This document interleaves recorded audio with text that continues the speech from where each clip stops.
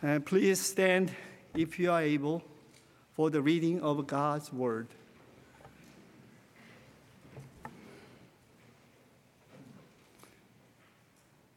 Today's scripture reading is Psalm 137.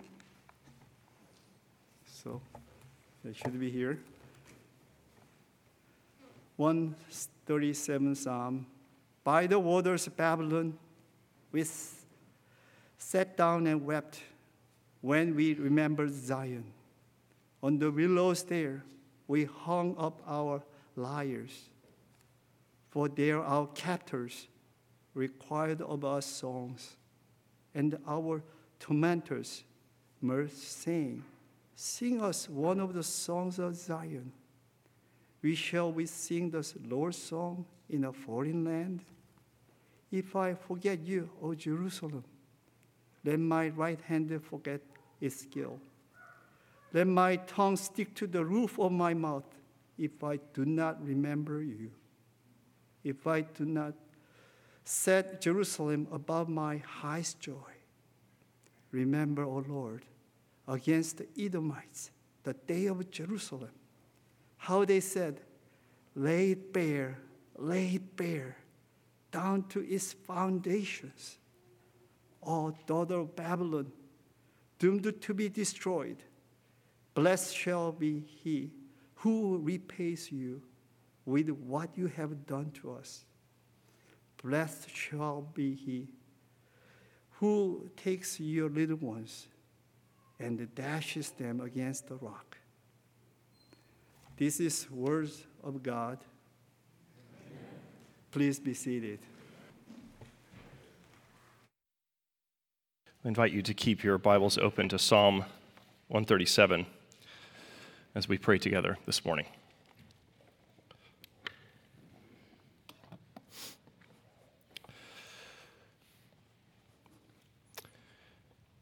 Father, we have before us a difficult word this morning, words uttered by a man in great pain.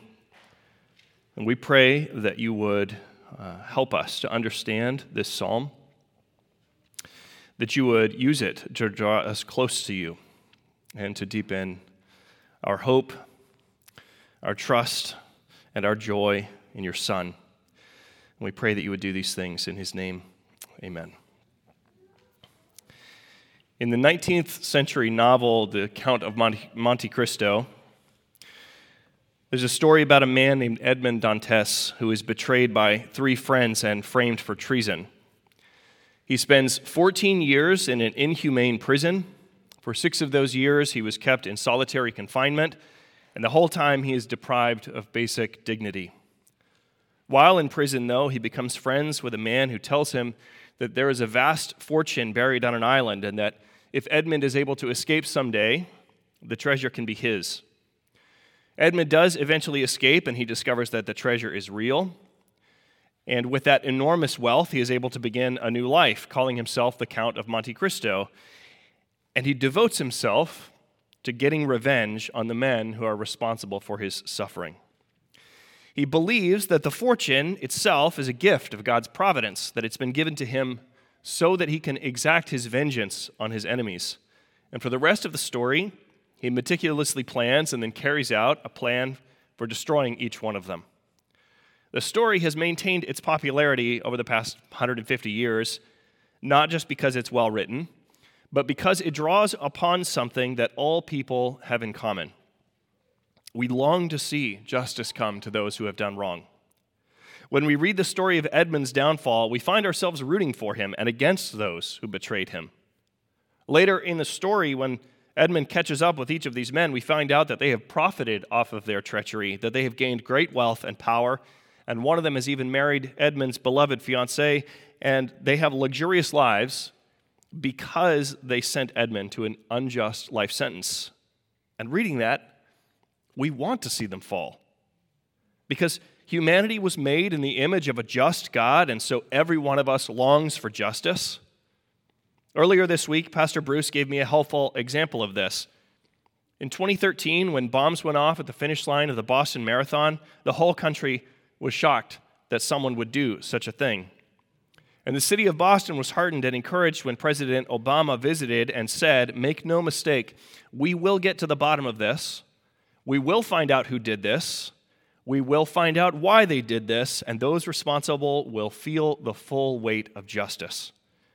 People in the crowd listening to him that day, regardless of their political affiliation, cheered and applauded because every human being was made with a longing for justice in his heart, for wrongs to be righted, and for those who carry out cruel and inhumane or otherwise unjust acts to be brought to account. In the Count of Monte Cristo, it takes just a few hundred pages. In 2013, it took a manhunt and then a trial for the surviving bomber. But there are times when justice seems far off, perhaps like it will never arrive, and the perpetrators of wicked deeds will go unanswered. But God has given us passages of Scripture for those moments in our lives. Many of the Psalms are classified as Psalms of lament. They are expressions of heartache or anguish and petitions for God to bring relief. They deal with suffering that has been brought on for all kinds of different reasons, things like illness or the attacks of enemies or personal failure or other life circumstances. And they play an important role in the life of God's people because they give voice to the emotions of sadness and fear and pain and even anger. The God of Scripture is unique. He does not ignore these feelings that are such a regular part of our lives. In fact, about a third of the book of Psalms deals with lament because this is something that God takes very seriously. When we suffer, when we grieve, the lament Psalms remind us that God is near and that He is listening to our prayers. And when the grief that we experience is beyond our ability to put into words, the lament Psalms express what we can't. They are an agonized cry for God to give relief, to rescue, and to bring justice to an unjust world. They are intensely personal and reveal, or perhaps remind us of, our dependence on God's providential care. Psalm 137, though, while it is one of those Psalms of lament, also falls into another smaller category called the imprecatory Psalms. The imprecatory Psalms go one step further. They ask that God would not only rescue the author from disaster, but also that He would actively judge those who are responsible. They ask that God's wrath would be poured out. The imprecatory Psalms can be hard to read, and Psalm 137 is perhaps the most challenging of them all. It is one of the most infamous passages in the whole Bible. It is sometimes cited by critics of Christianity as a reason to reject the Bible as a whole. C.S. Lewis, who I quote from probably more than anyone else in my own teaching and preaching, who I greatly admire, said that the imprecatory Psalms have no place in Christian worship or practice. It is very uncomfortable to read these Psalms and to consider what difference they make in our lives. But at the risk of offending Lewis, I think he's wrong. Paul, who was an Old Testament scholar himself, says that all Scripture, all of it, every word, is God-breathed and useful for teaching, rebuking, correcting, and training in righteousness, so that the servant of God may be thoroughly equipped for every good work. Paul knew the imprecatory Psalms, and he knew Psalm 137, and he knew that it was useful for teaching, rebuking, correcting, and training in righteousness. Jesus himself quotes from the imprecatory Psalms in his own teaching. So the challenge that many of us, including C.S. Lewis, struggle with is how to reconcile the sort of things we see in the imprecatory Psalms, calls for destruction for our enemies, with the ethic established by Christ of loving our enemies and pursuing peace and turning the other cheek. So our goal this morning is to try to understand Psalm 137 and then to try to figure out how to apply it to our own lives, and we certainly have our work cut out for us. We don't know who wrote this psalm, but we do know when he wrote it. In verse 1, he says, "By the waters of Babylon, there we sat down and wept when we remembered Zion." He's writing sometime after the fall of Jerusalem, which he refers to as Zion, the city of God, when many Jewish people were taken captive by the Babylonian Empire. They were forced to move to a new land where they were servants of their captors. And now, in what should be a place of tranquility and peace on the banks of a river, he and his people weep instead. They remember Zion. They remember the magnificent city that they once called home, and they remember watching it fall. They remember their temple and what its destruction represented, and they remember the brutality of their enemies. Babylon was famously vicious and feared throughout the ancient world because of their ruthless tactics. And when the walls of Jerusalem did finally fall, an evil force without any earthly comparison poured into the city. These people remember Zion, but there are certainly things that they wish they could forget. But in Babylon, their new home, they are mocked and reminded of the trauma that they have endured.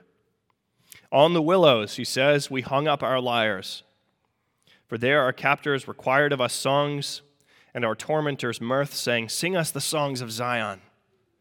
To add insult to what is already a terrible injury, these captives are required to sing songs of joy and victory while they are defeated and exiled. It is humiliating and demoralizing. If the team that lost the World Series or the Super Bowl was required to attend the winning team's victory parade, and they had to stand up in front of everyone and sing with joy as if they had won, just so that everyone could laugh at their defeat, that would be awkward, certainly, and unsportsmanlike. But for reasons that the psalmist will mention later in this psalm, this mockery that he and his people are experiencing in Babylon is especially cruel. Judah's tormentors are enjoying how miserable these people are. It's a situation in which justice feels far, far off, perhaps like it will never come, like the wicked have prevailed and there is no answer from heaven. So the psalmist asks in verse 4, How shall we sing the Lord's song in a foreign land? How can we possibly rejoice when this is our lot in life?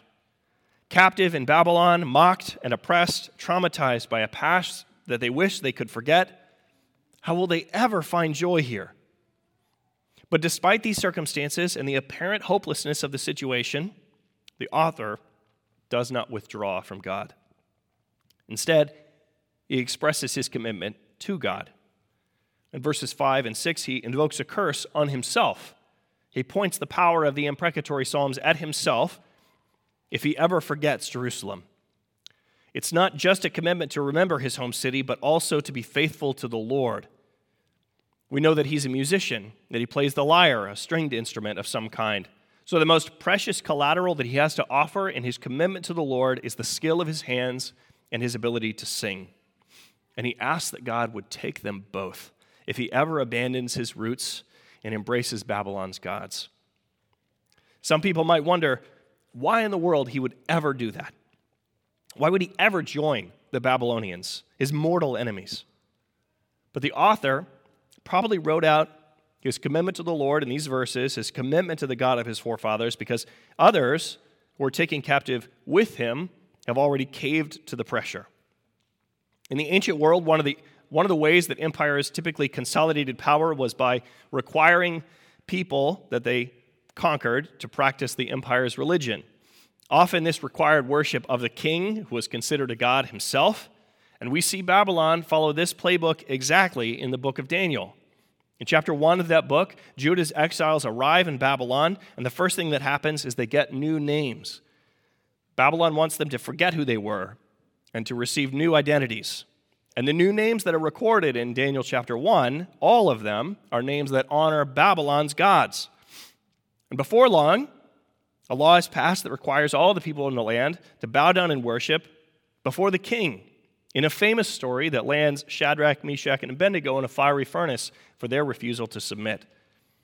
Most, however, did as they were told and bowed down. And based on what they can see, that made perfect sense to them. Even if it was the wrong answer, we can rationalize how they got there. Their God's temple lay in ruin back in Jerusalem. Meanwhile, there seemed to be no end to the king of Babylon's power. So from their point of view, Yahweh appeared defeated, and Babylon's gods were the ones to fear. So the psalmist, writing Psalm 137, is pressed from all sides, from Babylon and from among his own people to forget Jerusalem and embrace Babylon, to abandon the God of Abraham, Isaac, and Jacob, and to worship the gods of his tormentors. But he says, I would rather never sing again than to sing the songs of these false gods. I would rather never feel joy in this life again than to accept false joy from a man who thinks of himself as a god. And because he is committed to the Lord, and he's reaffirmed that commitment in the middle of this psalm, it is to the Lord he turns for answers in the last 3 verses of the psalm. He has seen terrible wickedness in his life, and these verses are his call for God to answer them. He's pleading with God to move swiftly, to bring justice and judgment to those who have done wrong. First, to the Edomites. He singles them out. In verse 7, he says, Remember, O Lord, against the Edomites, the day of Jerusalem, how they said, lay it bare, down to its foundations. The Edomites were longtime rivals with the Israelites from the days of their forefathers. So when they realized that Babylon was going to attack Jerusalem, the Edomites were first in line to join in the attack. They were eager to join in the destruction of Jerusalem. And they were gleeful when they saw it fall. They cheered for it to be utterly demolished down to its foundations. They certainly did not urge restraint from the Babylonian soldiers, but encouraged them in their acts of shocking cruelty. But it is Babylon itself who did the unimaginable. So the author of Psalm 137 reserves the worst of his hatred for Babylon itself. He sets his hopes on the day that God will bring that land the same fury that he had once delivered to Jerusalem. In one of the most uncomfortable passages in the whole Bible, he says, O daughter of Babylon, doomed to be destroyed, blessed shall be he who repays you with what you have done to us. Blessed shall be he who takes your little ones and dashes them against the rock. We hear those words and squirm. We wish they weren't there. How could he say something like that? How could anyone say something like that? If we were nodding along with him up through verse 8, pleading with God to bring justice in this situation, verse 9 stops us in our tracks because now he is no longer asking for justice, he's asking for something else. But there are a few things I think we need to consider here. The first is that the author says in verse 8 that Babylon will receive what they inflicted upon Judah. One of the things that he remembers as he sits on this riverbank in the land of his captivity is the day of utter destruction in Jerusalem, when even the most innocent in that city did not escape the vicious attack, when parents had to watch their children suffer. It's easy for us to judge the words of this psalmist, to scoff at his uncivilized and hateful prayer. It's easy for us to say that he is just as wicked as his enemies for hoping this. It's easy for us to look down on him from here. But the pain we hear in his words should move us to thank God that we have never been afflicted in this life, to the point that something like this seems reasonable. We should thank God for his mercy in protecting us from the sort of heartbreak that we see in Psalm 137. Some interpreters of this passage have explained away the words of verse 9 as some sort of poetic hyperbole, that they are designed to express the depth of the psalmist's anger and pain, but that we should not read these verses or these words literally. And if I'm honest with you this morning, I wish that were the case. I wish that this was just a bit of colorful language designed to get our attention and to help us comprehend the author's grief. But I think that reading of Psalm 137 is unconvincing because the psalmist says explicitly in verse 8 that he wants the Babylonians to suffer the same pain that they inflicted. And then in verse 9, he explains what that is. I think the psalmist is saying exactly what he means. His hope is for Babylon to grieve the loss of their children, just like he is. And that leaves us with a difficult question about what to do with this psalm today. Some passages of Scripture are easy to apply. A few weeks ago, I preached on Psalm 150, which uses the word praise 12 times in 6 verses. It is not difficult to understand how to apply that passage. In other passages, we have to think a little bit more carefully. When Jesus casts out a demon or heals a sick person, we need to ask what he's revealing about himself in that passage and then understand how that passage comes to bear on our lives. But Psalm 137 is one of the most challenging passages in the whole Bible to apply. And because that's true, we are tempted to pretend that it's not even there. We treat it like it's the 13th floor in a tall building, and we skip right over it. Psalm 137 does not show up on very many bumper stickers or coffee mugs. It does not get covered in many devotional books or preached on in Sunday mornings around the world very often at all. But I am convinced we should not skip over Psalm 137 because there are at least 3 ways that this difficult chapter comes to bear on our lives. Maybe there are more. I'm sure there are, but this morning we will focus on 3. This psalm shows us a path forward during seasons of life that are not just difficult, but which seem utterly insurmountable. Seasons when the grief and anger that we bear are so heavy that it seems like they will crush us. It is a song for the sorrowful people of this world who turn to the Lord, who find themselves asking, along with the psalmist, how shall we sing the Lord's song in a foreign land?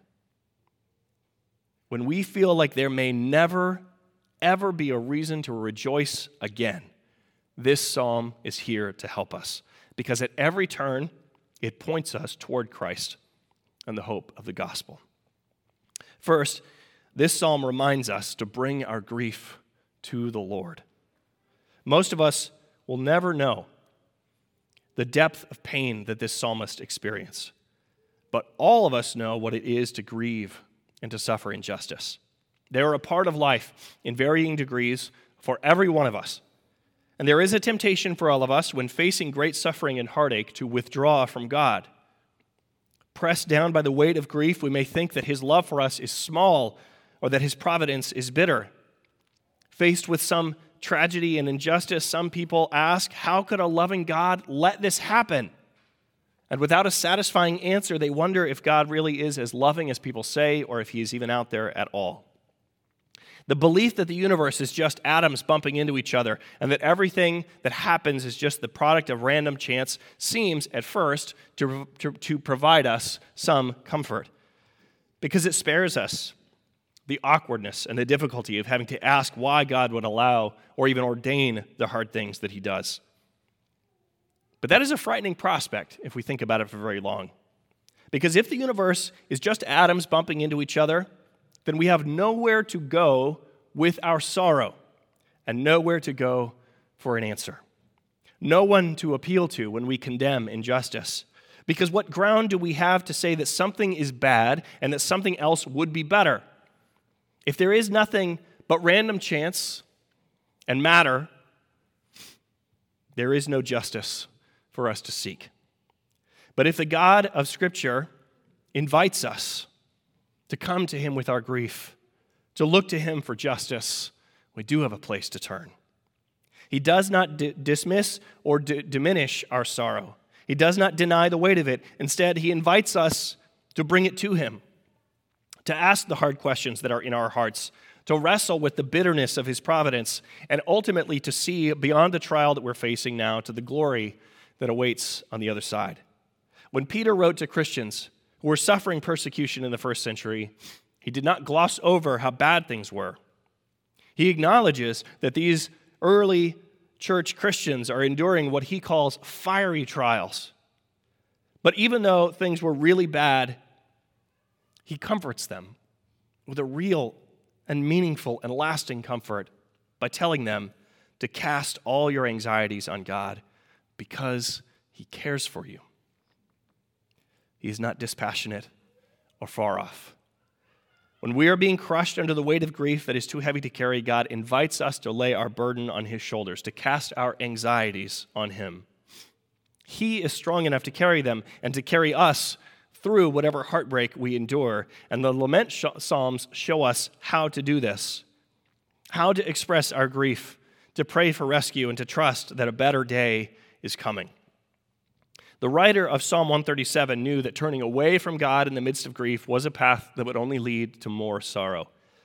It would have left him utterly alone, without the hope that the wickedness of this world would one day be answered by a just and sovereign judge. But that turning toward God, hope remained and sustained the psalmist in his captivity. Secondly, this psalm reminds us to bring our search for vengeance to the Lord. Because this passage doesn't just deal with sorrow. It acknowledges that this grief came at the hands of a merciless attacker. And in the face of that crime, the author wants justice. We can all understand that in large situations and small. When a car runs a red light and puts others in danger, we silently hope that there is a police car right there who will flip on his lights. After the end of World War II, the Allies assembled in Germany to hold a trial for the surviving leadership of the Nazi Party that had committed war crimes across Europe and were responsible for the deaths of millions and millions.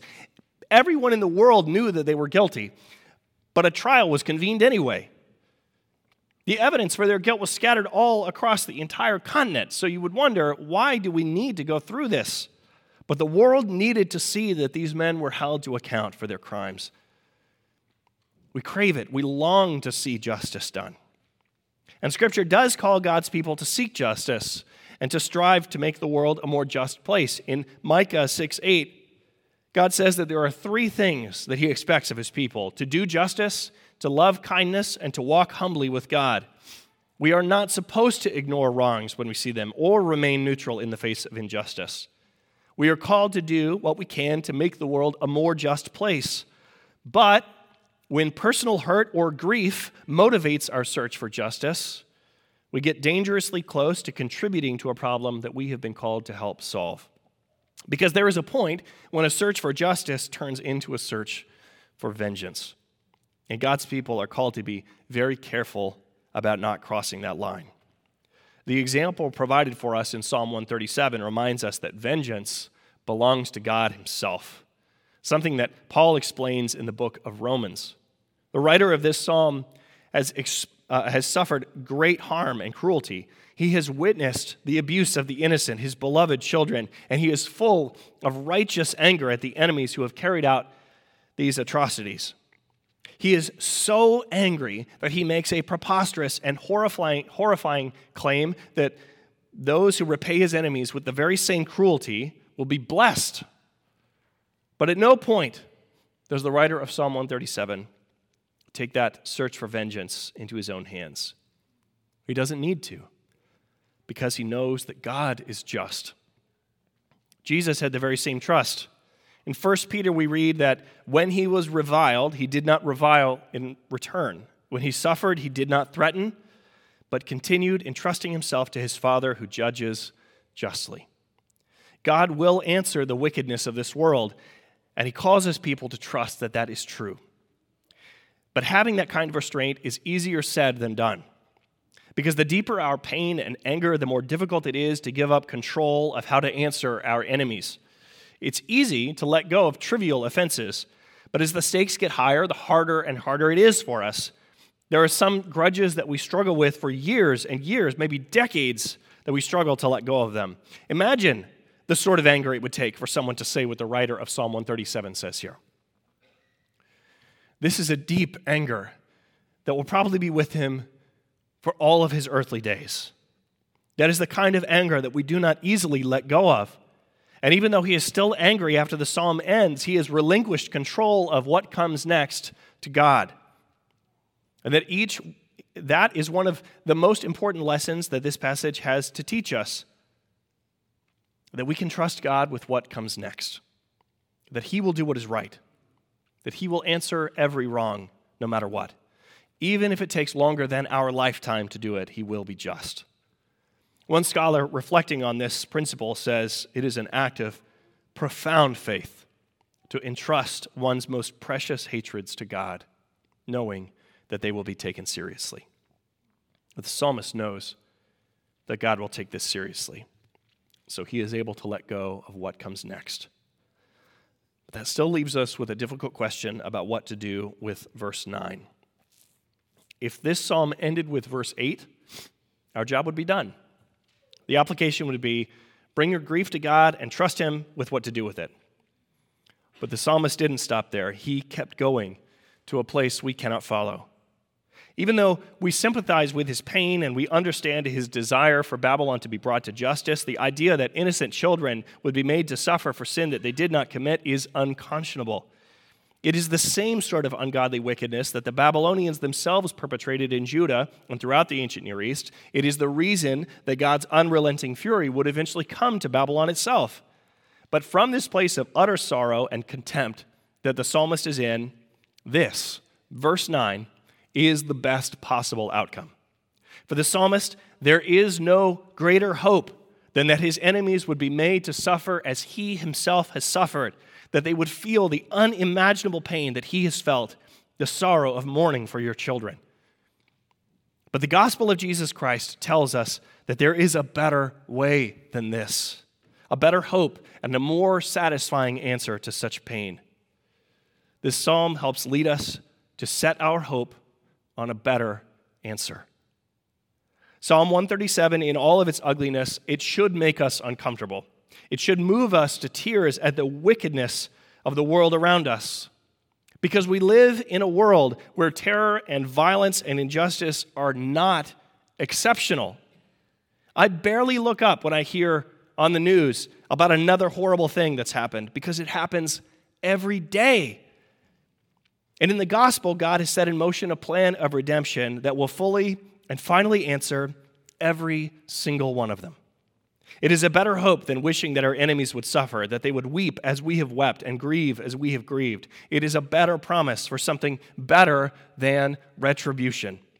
It is the end of evil itself. And it comes not through vengeance, but the willingness of Christ, God's Son, to endure the greatest injustice that the world has ever known.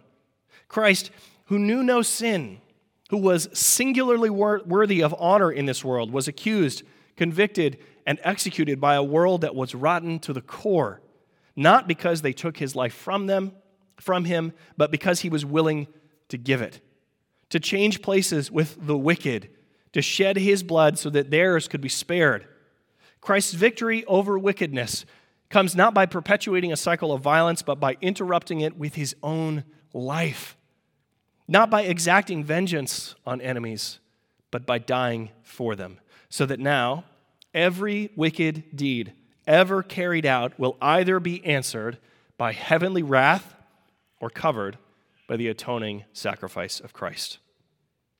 So that now those who cling to him by faith are rescued, not with a sword, but by one who carried a cross to the place where he would be hung upon it. The book of Revelation tells the story of Christ's final victory. When he reigns in glory and he casts the forces of evil, the whole institution of evil, into everlasting judgment. And in that glorious scene in the book of Revelation, the representative of all evil in the world is called Babylon. And when Babylon falls, a heavenly voice declares that mighty is the Lord who has judged her. He will not overlook evil. He will answer it decisively, and he will deliver his people into a world without wickedness. The best world that the writer of Psalm 137 could imagine is one where his tormentors are made to suffer and grieve. But in Christ, we have a better hope than that. There's a better world than that one. The promise of a world without affliction, without injustice, without death, without violence, and without sorrow, where every evil deed has been answered by a God that the multitudes in heaven praise by saying that salvation and glory and power belong to our God, for his judgments are true and just. Psalm 137 should make us uncomfortable.